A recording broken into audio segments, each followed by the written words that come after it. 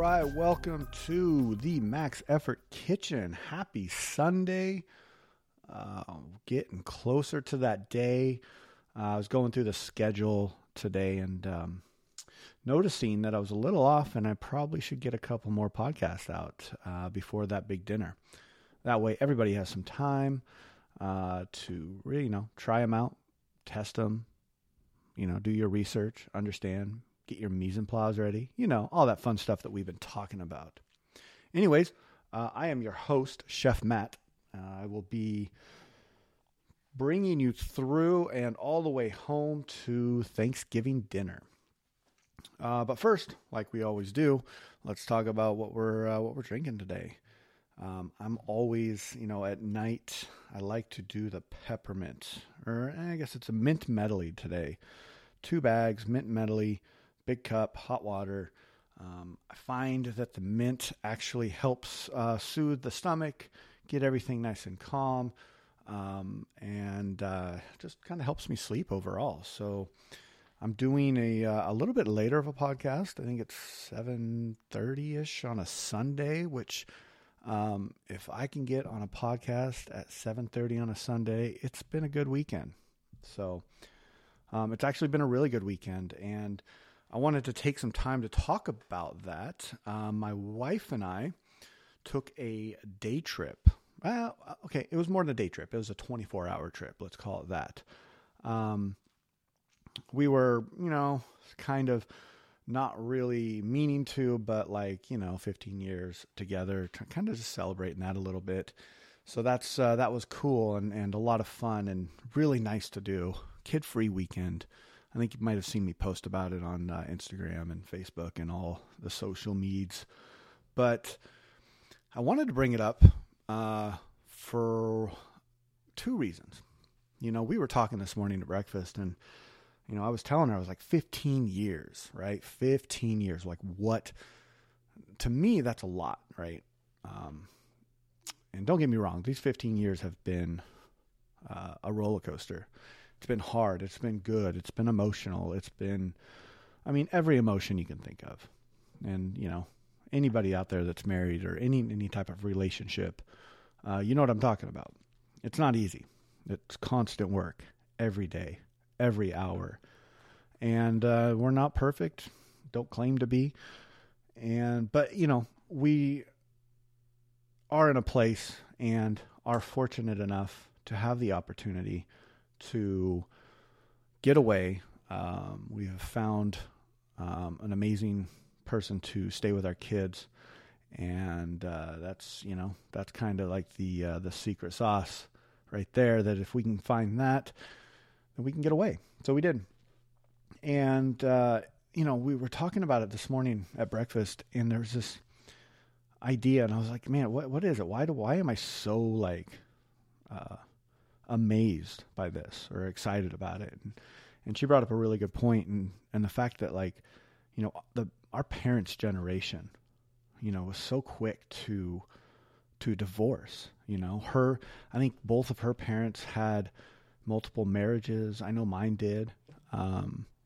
We had friends that are that way, but we started going through our friends that were couples or together in relationships, and we noticed that it was, 15, 16, 17 years, 20 years, and they were all on their first marriage still. And that was really cool. And so it was just a really neat thing to really come upon of we see a generation before us and what they went through.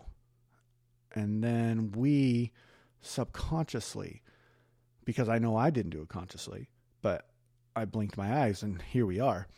But subconsciously have come back and said, no, we're not going to do that. And so I just thought that was a really cool thing to talk about.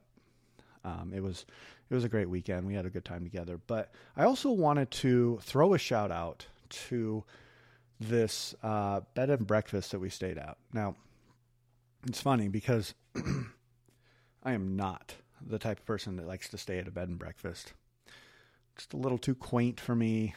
Feels a little too forced social to strangers that maybe, we're having a nice romantic weekend, or, we're having a weekend where we want to be alone, but we're forced to be in eat meals and stuff with these other people. But this was different. This was a really, really neat place in Amity, Oregon, kind of on the outskirts of the wine country, Oregon area. And it was called Bella Colima. Yeah, I'll get that right. But I did post them on Instagram. And let me just say, I mean, from the time we got there to the second we walked out the door, it was hospitality, like bar none. Like I've never had it, tours of the place, helping us, find, a restaurant that will deliver food because we didn't want to drive after having a glass or two of wine, and, just being social and having contact and really embracing this idea that like they are hosting us. And not only that, the rooms are spectacular.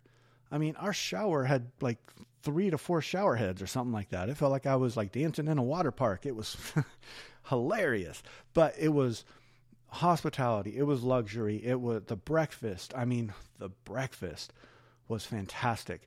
They did this thing where they had a starter, and it was, they called it a smoothie in a bowl, but that's basically what it was, is they took and they made a fruit smoothie from fresh fruit, a little bit of yogurt, a little bit of honey, and they put it in just like your normal cereal bowl, topped it with this like homemade granola, a bunch of fresh berries. That was your starter. Fresh squeezed, and you could tell because this orange juice that was fresh squeezed, it was like almost a different color, to the point where my wife looks at me and goes, "What kind of juice is that?" And I had to take a sip to find out, but it was fresh squeezed, like they had just squeezed that orange juice for my glass. Really great way to start it. Good coffee. And the meal was fantastic. And mind you, every time they brought a course out for this place, the person, the chef, or the host that was cooking it would come out and explain what it was. And I loved that.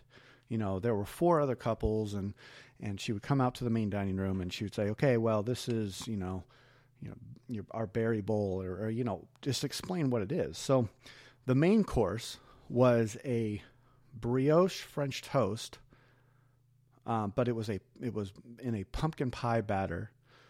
I had some powdered sugar over it, some homemade chicken apple sausage, some really, and I'm talking, when I tell you this, a baked apple, like this baked apple was done perfectly. It was exquisite. And it just had the perfect amount of tooth to it. You could pick it up with a fork and it wasn't just falling off.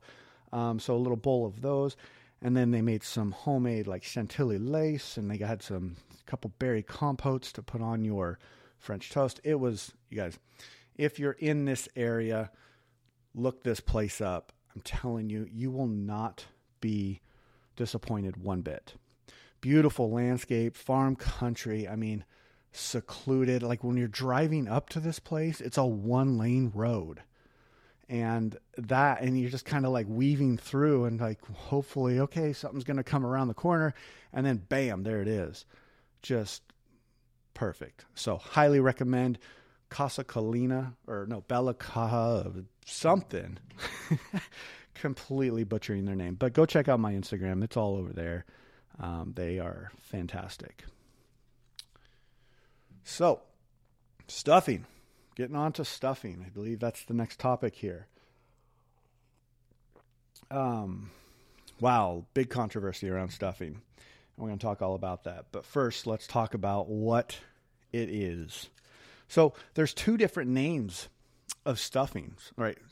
There's and I can tell you, I can get confused with this all the time. And it was just a couple of years ago that I really found out like what the difference between the 2, but you hear people call it stuffing, and then you hear people call it dressing. Personally, it's going to always be stuffing to me, regardless of what the name means. But, so the dressing, when people call it dressing, it's because it's the same recipe, but it is baked in a baking dish, not in a turkey, not in any type of meat, baked separately. But again, it's the same recipe. But when it's stuffing it's a very logical term. So it's actually the same, bread and herbs and a bunch of other stuff. But the basics is a basic form is bread, dried bread and herbs. Okay. And from what we were talking about with the cranberry sauce on our last show, we all know that hey, the stuffing probably started as bread and some just natural herbs growing out there, and it blossomed into this beautiful thing. But stuffing is referred to that recipe actually put into the cavity of a piece of, raw meat, or, rolled up into the middle of a raw meat. Basically, it is in the middle of something that is a protein of some source. You can stuff vegetables too, but most generally used in raw meat. And it's used because it helps retain moisture within the meat. And it's an interesting concept because you got this sponge-like, bread material that's soaking up all those that good drippings of the turkey and just creating these huge flavors. But then guess what else is happening? It's soaking up those juices and then turning it into steam and steaming from the inside. So really cool concept. Really, really cool concept. But then you get into the big debate. To stuff or not stuff your turkey. And this is something that is, the culinary community is completely split on this. And I will say, it's basically a regional versus traditional thing. That's the primary debate here. And when I say regional, it's because in the South, I think they're still pretty big on stuffing the turkey with stuffing. But the bigger debate here is the process of doing it and the safety risks that come along with it. There's a big safety thing, and we're going to go over that and talk a little bit about that here. Get some more of this peppermint tea. So the big concern, right? Salmonella. We all know what salmonella. We hear it all the time. Spinach outbreak with salmonella and all that stuff. So what is it? It's a bacteria. It's a bacteria that's going to make you sick. It's going to have it coming out, any orifice. But it is not good. It does not mix well with our stomachs. So the two primary sources for salmonella in the stuffing is the egg and the interior surface of the turkey. Okay. So this recipe does have egg in it. Some people won't put egg in it, and that's completely okay because you can omit the egg. But if you do, we can talk about what that looks like. But it's just going to be a little bit drier, and it's not going to stick together as well. But more importantly, the interior surface of that turkey is creating this zone, right? This area where I just talked about, which is amazing flavors are happening, but bacteria is also growing. Now, you hear the word bacteria and everybody gets scared. Bacteria, we got to stay away from it. We cannot have it. I think by now we all know that bacteria is, there's good bacteria and there's bad bacteria. Well, we know salmonella is bad bacteria, okay? We know that from years and years and years of being scared and, people telling us it's wrong and actually having to deal with that is not a good thing either. So bacteria growth is all about two specific functions, okay? Bacteria growth is about time and temperature. Now, let me say that again, actually. Time and temperature, okay? I really want to break this down, and make sure that there's a good understanding of, time and temperature and what it is. And because, stuffing is really easy to make, and it's really easy to make well. But what we don't want to do is we don't want to make our people sick. So I want to be able to teach you the right way, at least give you the information on how to, go forward with this. So time and temperature, what do I mean by that? So let's say temperature first. Let's talk temp. 165 is your magic number. Okay. 165 degrees is where bacteria can no longer live. They can't live above that temperature. So they start dying off, which is why that is the big number.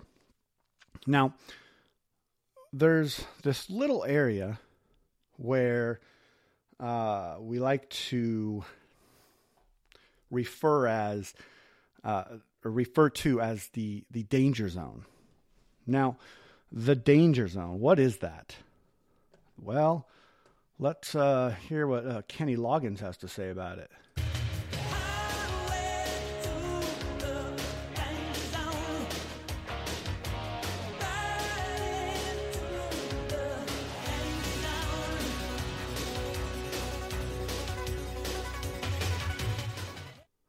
I could not help myself on that one. Sorry. I grew up in the 80s. Top Gun was my favorite movie. Anyways, the danger zone. Let's tattoo that on our foreheads. So the danger zone is between 41 degrees Fahrenheit to 135 Fahrenheit. If you're looking at Celsius, it's 5 to 57. And this is the zone that bacteria just love. It's like the bacteria hot tub, right? They not only do they just eat it up, but they multiply and they multiply and then they multiply and then they multiply. The danger zone is really the worst area that you could keep, the worst temperature range that you can keep your food in. Now I'm going to sidestep for a second and tell you that there are many conflicting things that we do in this industry that completely challenge the danger zone, okay? Completely challenge it. I'm talking like cooking a steak medium rare is going to challenge the danger zone, right? But there's one simple key to making sure we are still serving food that is not growing bacteria while being outside of that zone. Okay. So I'm going to break it down a little bit more here for you. The danger zone is achieved. It's when food is in what we call the lag phase or the resting after you cook it phase. Bacteria will start to form. Okay. It's going to form at any point from 165 below, right? Again, where that danger zone is really the hot spot, right? It's where they're going to start to multiply and eat up stuff and multiply and eat up and multiply. And this is where we would insert our fun Alton Brown, animation. I don't know if you all are fans of Alton Brown, but I love what he does. He's amazing. Grew up watching him. Love him. But so the danger zone is achieved by keeping our food in that lag phase between 41 and 135 for 4 hours or more. Okay? So let's talk about what that means, because I'm just throwing things at you left and right here. And I'll kind of recap after I get done explaining this. So you have between 1 and 4 hours to get that food out of the danger zone. Okay. So there's very specific ways of cooling your food to keep it out of that zone. So you have, 1 to 2 hours. You need to drop it from 135 to 70 degrees, 70-ish degrees. From 3 to 4 hours, it needs to go from 70 to below 41. And with proper storage of it, with proper methods of maybe getting what's called an ice wand, putting it down the middle, or even sitting in an ice bath to make sure, we are controlling the rate of temperature. And that's what it's all about here, is we want to control the rate of temperature and how fast it's going down. The faster it goes down, the better in a sense. We want to make sure we're still keeping our quality of food up there, but we want to make sure that we do not keep our food within that danger zone for 4 hours or more. Because if you do, you are running a huge risk of getting anybody, yourself, whomever you are cooking for, sick. So if any of this is not making sense, please reach out to me. I can break it down even more. But for sake of time, I'm going to kind of recap that. So again, bacteria grows between the areas of 41 degrees and 135. After 165 degrees, that's when bacteria dies. That's like the area they can't go. That's like Death Valley for them. And we have 1 to 4 hours to keep them to get them out of this zone.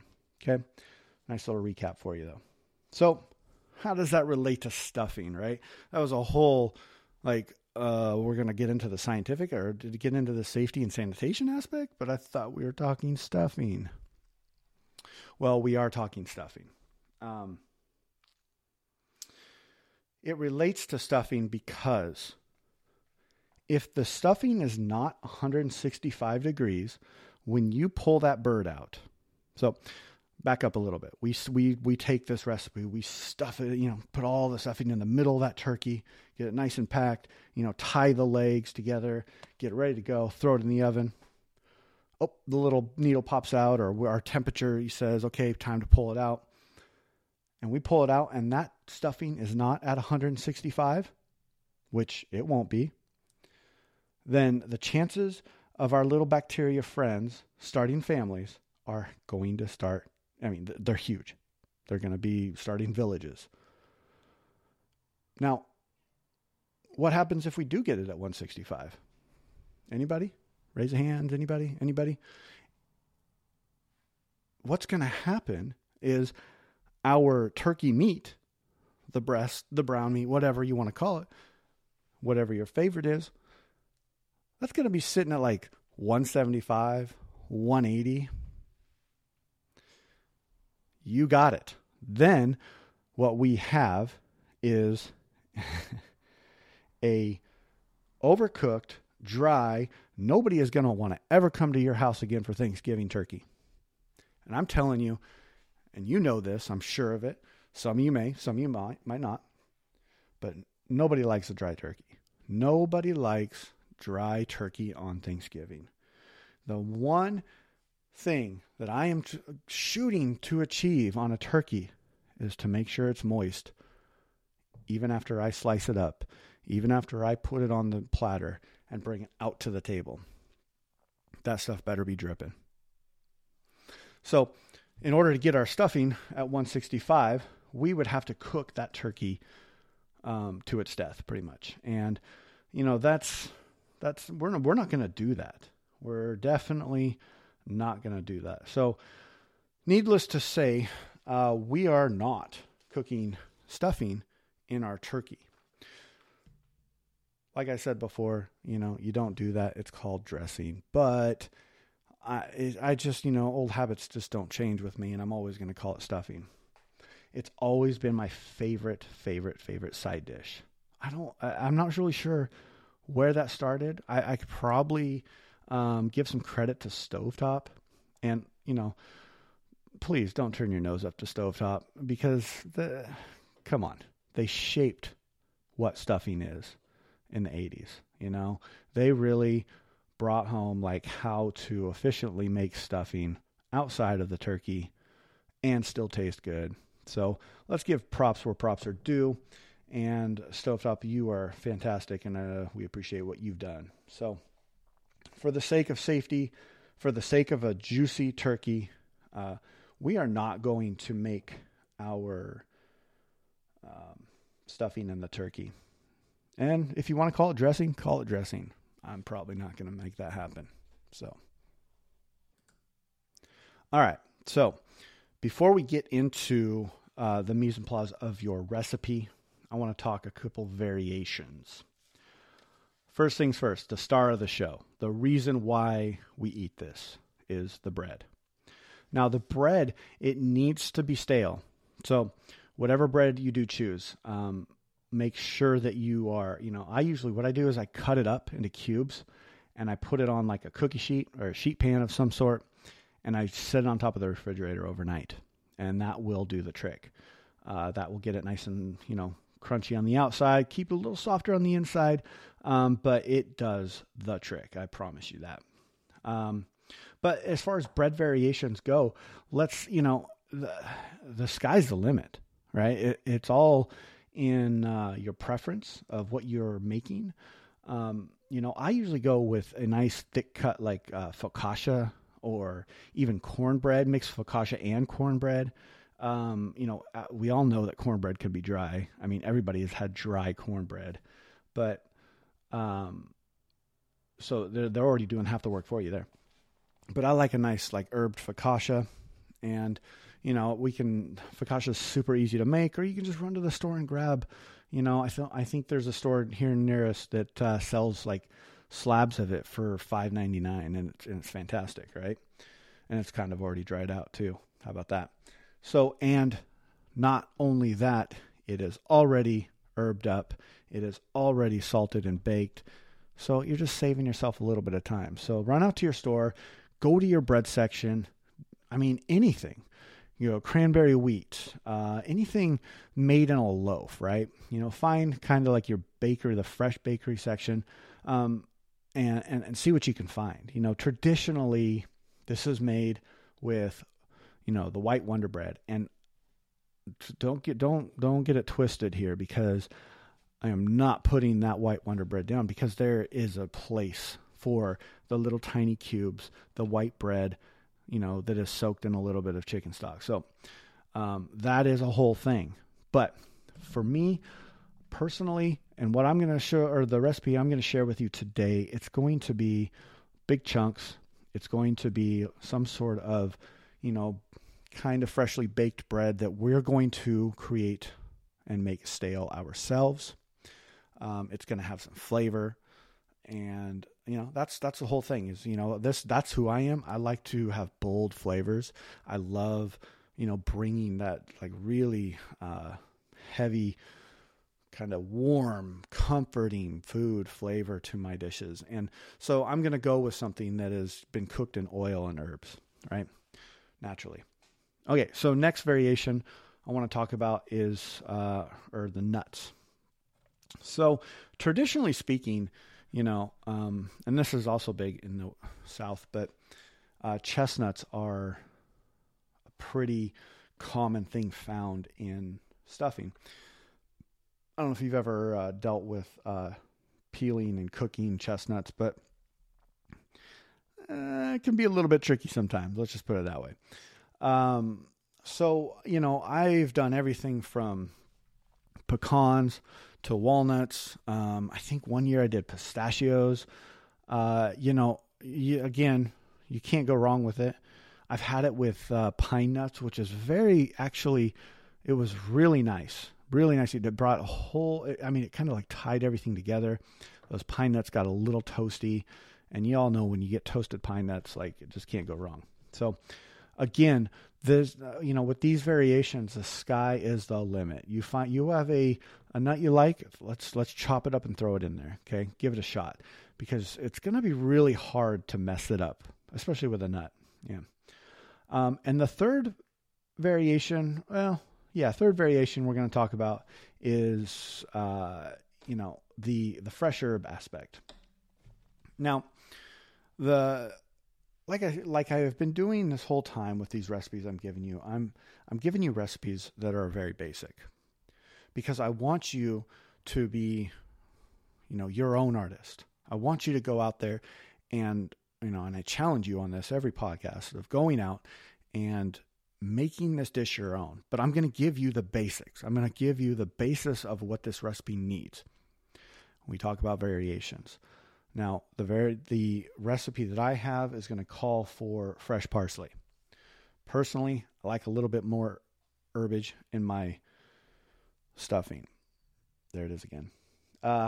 So my stuffing needs to have sage in it. It needs to have rosemary, and it needs to have thyme. Now, the beautiful thing about what I just said about the bread is my bread already has that on it. So I don't need to mess with it too much.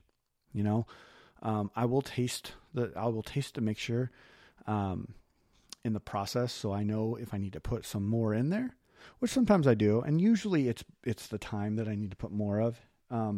But those are my three, favorite herbs. And as you probably all know, you cook anything with those herbs on it, you're smelling up your entire block. People are going to be, bum rushing your house. So, let's talk about the next variation. Next variation is very interesting because it can go a couple different ways. In England, this is a very big thing where they will put dried fruit in their stuffing. So I can tell you that I do not.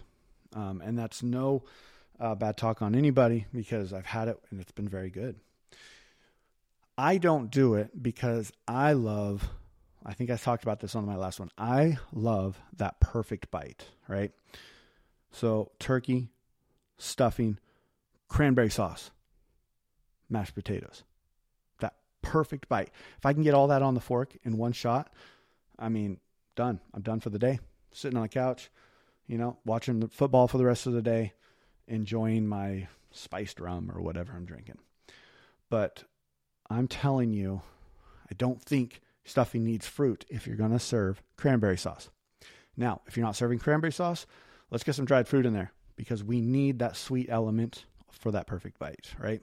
So those are some different variations. I want to make sure that we all know that any of this stuff can be done, or you can just make the basic, but you will still be set up for success either way. So let's jump on to the recipe. Okay, recipe for stuffing. Remember, this is basic, so make it your own. We're going to do 8 ounces of small diced onion. That's about, I'm going to say, almost a full medium-sized onion, yellow onion. Okay, so 8 ounces of that. Celery, small diced again, 6 ounces of that. We have 4 ounces of whole butter, 2 pounds, hear me, 2 pounds of dried bread cubed, 2 eggs beaten, and 1 tablespoon of fresh parsley. So I'll go through that again. We got onions, celery, whole butter, dried bread, eggs, and fresh parsley. Pretty simple, right? Those are the type of things that not only can we pick up at the store for pretty inexpensive. Especially if you're going towards, the little bit smaller cubes with the white bread, and you got your what's called mirepoix, and your mirepoix is onion, celery, and generally carrots too. But we're gonna take the carrots out of this one. So you got your onions, your celery, you got your whole butter. Pretty simple thing. Most of you probably have this in your kitchen right now. And something you'll notice, and I do this a lot, and I do this very purposely, is that most of my recipes are done by weight, because that's how you're going to get your exact. Now, if you're like, come on, man, I don't have a scale. I'm not going to sit there and weigh things out. I know how to measure things in a cup or whatever. That's fine. There's conversions. So go onto your Google machine, type in, how many cups is 8 ounces? It's going to tell you 1 cup. How many cups is 4 ounces? That's a half a cup. 6 ounces, that's 3/4 of a cup. So know that I'm going to give you the weight because the weight is always going to be the most exact recipe you can have. And it's going to get you to the T. So, go out to your store, spend $15 on just a little food scale, I think they sell them at Albertsons, Fred Meyer's. I mean, all the big grocery stores, they sell them. I can tell you that you will start to see some refinement on your recipes. I will also tell you that you can convert any recipe from weight to volume, which cups are a volume measuring technique. So make sure that what you are doing, you know exactly the measurement that you're going to go. So first things first we're going to do on this is we're going to take the onions, the celery, and the butter, and we are going to saute them in a pan, medium heat. Throw the butter in first, let that butter melt up, start to bubble a little bit, and then you'll throw your onions and your celery in there. You're going to cook that. We're not going to burn it, but we're going to cook it. So once you get it in there, you hear that sizzle, I'd say turn it down one notch, let it cook evenly until at least the onions get a little bit translucent. And then in a large bowl, we're going to toss together the breadcrumbs, the spices, the egg, and the parsley. And then once we got all that mixed up, we're going to pour our seasoning or our mirepoix in there. So our celery and our onions and whatever excess butter is there. And we're going to toss that and toss it and toss it and toss it. Make sure everything is evenly coated. And then we're going to take a sheet pan or a cookie sheet. And we're going to put some butter on the bottom of it. We're going to spread our mixture out nice and even. And this is one thing that some people will kind of get mixed up on, and they won't get that even cook on it, is we want to take and make sure, use our hands to press it all out. Everything's touching the edge. Everything's pressed out, nicely spaced. That's a big thing, is make sure everything has its evenly spaced. You got, bread's not sitting on top of bread because those pieces won't cook as well. Make sure everything's touching the pan, spread it out. And then you're going to take a piece of parchment paper. Parchment paper is pretty basic. You can get it at your grocery store. You can get it in the roll. You can get it in the preformed to fit your sheet pans. We're going to butter one side of that parchment paper. And we're going to put it on top of our sheet pan. And then we are going to cook it or bake it at 350 degrees until it's done. And you're probably like, well, what do you mean until it's done? How do we know it's done? Well, when it's done. I used to have an instructor that would say that, it's done when it's done. You figure it out. No, I'm not going to be like that. So your stuff is done when your stuffing starts to, crisp on the outside, and you see that golden brown happening. It's approximately 45 minutes at 350. But it's huge that you actually do, the parchment paper on top, or else you will burn it, or it will get really dried out, and it will not satisfy. Let's just put it that way. It will not satisfy. So, moral of the story today is safety. We're going to take this recipe I gave you. You're going to make it. You're going to bring your own variations, and then you're going to post it, and you're going to tag me in it, or you're going to send it to me on the DM, or you're going to say, hey, Chef Matt, this is what happened, and that did not turn out. What's going on? Communication here, people. This is the way to success. So we need to make sure and talk. We need to make sure and, do what you want to do, but test it out, taste it along the way. Don't be afraid to try something new.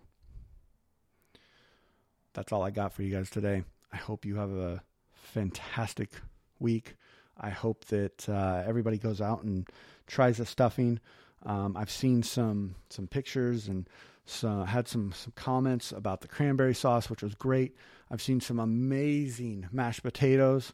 So you guys keep it up. Keep sending me stuff. If you want to send me an email, you can send it to maxeffortkitchen@gmail.com. And that way it's a little more private, just because you don't want to put yourself out there. That's totally cool. But main thing is that you are doing it and sending it over to me. I love that. And pretty soon here, we are going to be doing a giveaway for people that send me their pictures. So let's get used to taking pictures. Let's get used to tasting our food. Let's get used to trying it, testing it out before the big day. Test it, please. Tag me in it. Go subscribe to this podcast so you can remember this for next year. Hopefully you're all taking notes. Hopefully you have some sort of notebook, or maybe you're cooking along with me, in the kitchen. So whatever it is, just come back, see me again. I'm going to be coming back this week. I think this week is going to be Brussels sprouts. Again, a super easy one, but wow, can you turn these Brussels sprouts out with just a couple different techniques. All right, I hope everybody has a great night, great start of the week. Tomorrow's Monday, and just remember, food is love, and we'll talk to you next week.